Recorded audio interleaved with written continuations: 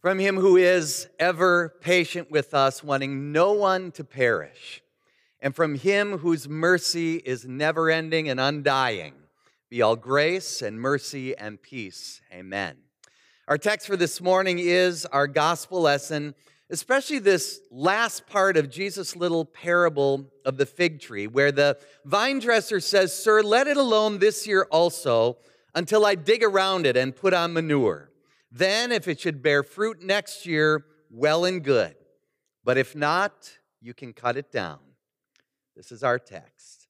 I saw a little cartoon this week that had a caterpillar and a butterfly sitting at a cafe. You know, caterpillars and butterflies always do that.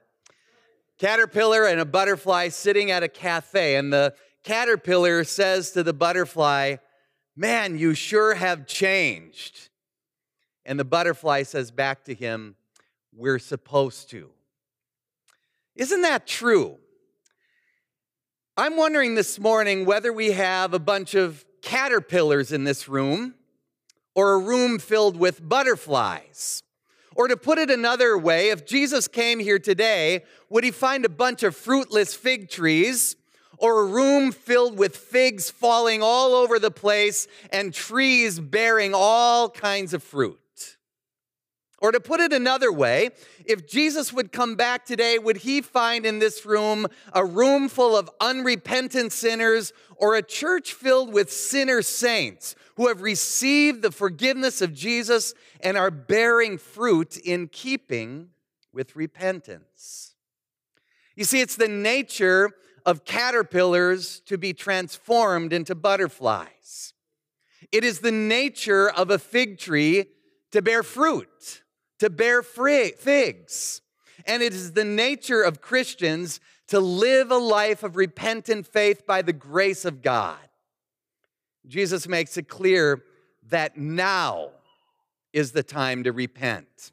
Not just in Lent, not just when we're sitting here at church, but every day of our lives. Jesus makes it clear that when bad things happen, since bad things are happening all the time, all of us need to hear his clear call to repentance and turn away from our sin and turn toward the cross.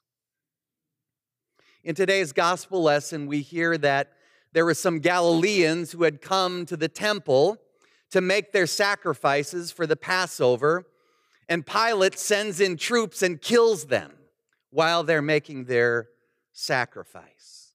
A tragic thing that happens. And then Jesus mentions a tower in Siloam that falls and kills 18 people. And as Jesus recounts these things, as he tells these stories, Jesus doesn't address the cause of these bad things, except to say that the cause is not the specific bad behavior of the individuals who had suffered these tragedies. Jesus is more interested in how people respond to these bad things. There is obviously no shortage of bad things happening in our world today. Think about the things that have just been happening recently. A plane crashes in Africa, mass murder in New Zealand, floods in Nebraska. Christian churches are being bombed in the Philippines, and people are losing their lives over their faith. Closer to home, we have traffic jams and car accidents and injuries on I-4. We have nightly news filled with all kinds of evil from beginning to end, so much so that I can't even know why anybody would want to watch that news. And in our own lives, we have little things like colds and the flu and broken down cars, and sometimes big things like disease and divorce and death. And when these things happen, we are tempted to ask, like the disciples of old, why are these things happening? Why are these things happening to me or to a specific person? When the disciples witnessed a man who had been born blind, they asked, why is this happening to him? Was it because he sinned or because his parents sinned? We think that people must be guilty of something, and that's why bad things are happening. God must be punishing people for something that we might not know anything about, something in their past or something in their mind. But Jesus says no. He takes it to another level. These tragedies and troubles that happen are a result of God's wrath on all humankind. We shouldn't be saying when these bad things happen, well, they must have deserved it. Instead, we ought to be saying, I deserve the same. Jesus makes it clear that when anything bad happens, it's a reminder for us as believers to repent, to change our lives, to have our minds renewed by the grace of the Spirit, to have them transformed by Christ. Don't just repent when you messed up. Repent when anything bad happens. When you're sitting there watching the news, all these bad things are happening.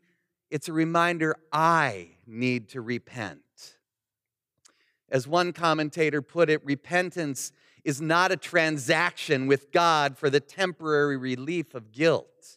We can't trade our good works for God's forgiveness. Repenting is a turning away from anything that is not right in this world and turning toward the one who can and does make all things right.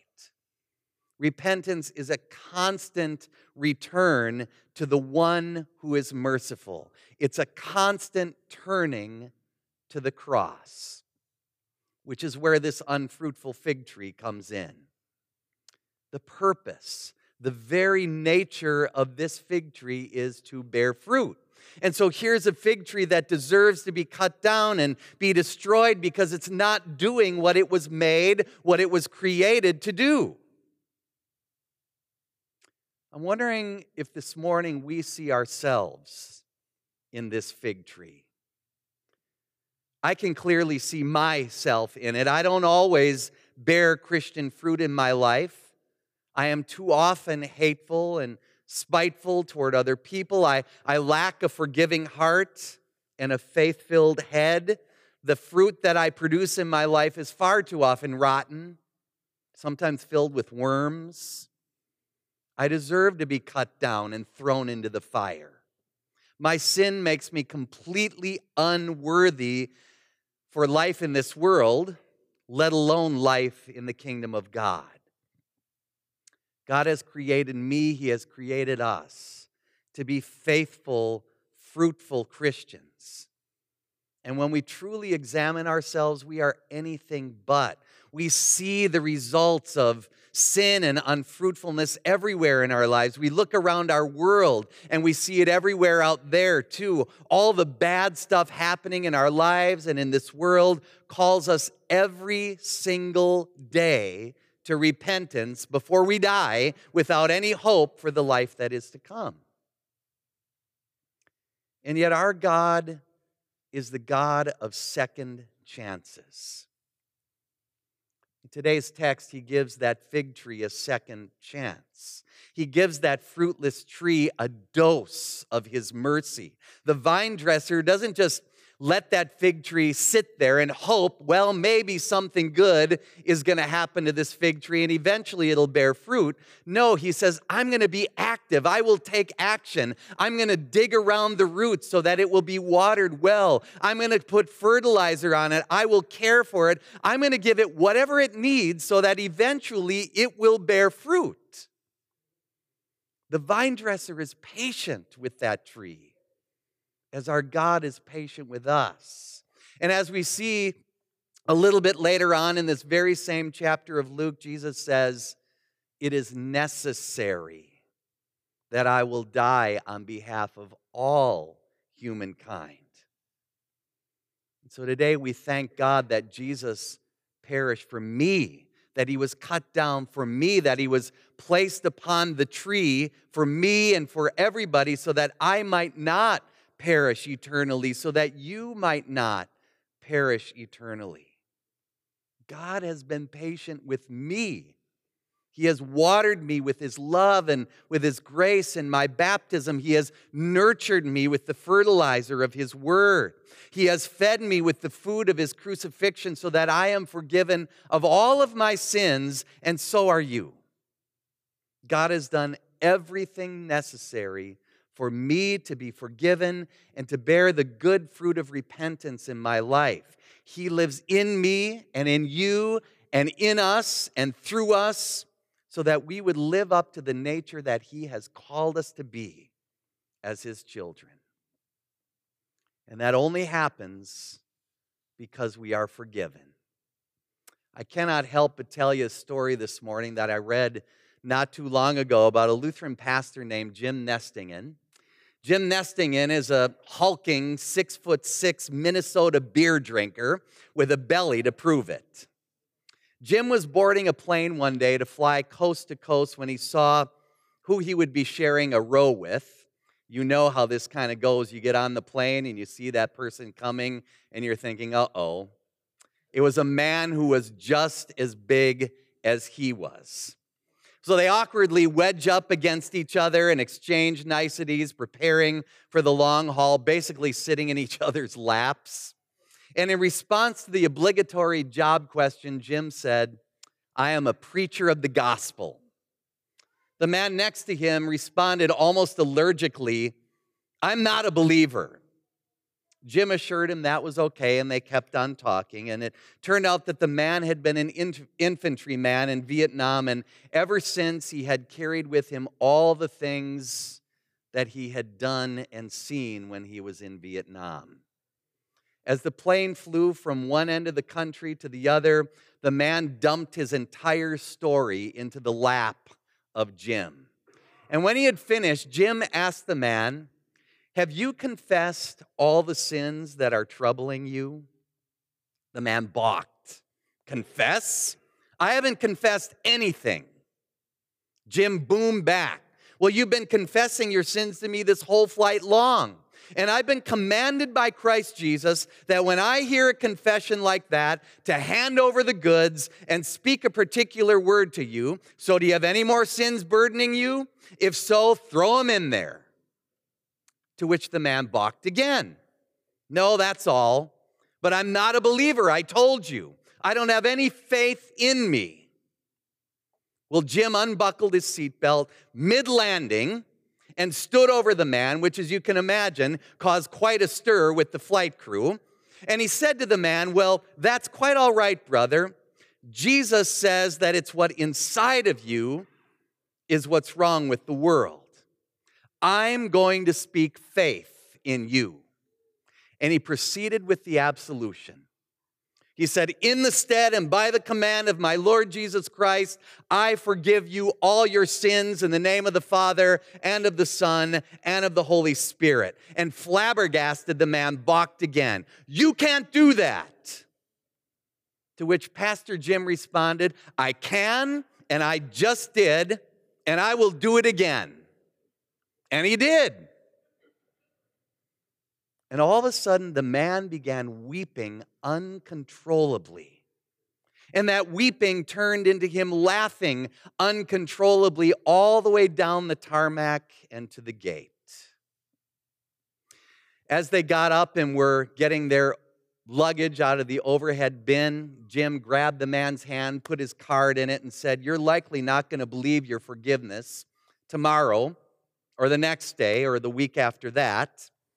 When you stop having faith in it, call me, and I'll bear witness to you of it again, and I'll keep on doing it until you do, until you really do, trust and believe it." And you know what? The man did. He called him, no joke, every single day for the rest of his life, to hear that word of forgiveness spoken over him in Christ Jesus. Surrendering to this absolution, to this forgiveness, became something that that man could not live without. That forgiveness, that absolution is something you and I cannot live without. It is the nature of caterpillars to be changed into butterflies. It is the nature of fig trees to bear fruit. And it is the nature of Christians to live a life of repentant faith by the grace of God. By the forgiveness of your sins, you are forgiven to be who you have been called to be by the grace of God. And I know you've heard it already once this morning, but I want you to hear it again. In the stead and by the command of my Lord Jesus Christ, I forgive you all your sins, all of them. In the name of the Father and of the Son and of the Holy Spirit. God's forgiveness is something we cannot live without. And it is yours as a free gift as you turn away from sin and sinfulness, always turning to the cross, who entered the cocoon of the grave, Jesus did for you, only to be transformed into new and bodily life for you, so that you will receive the same. Amen.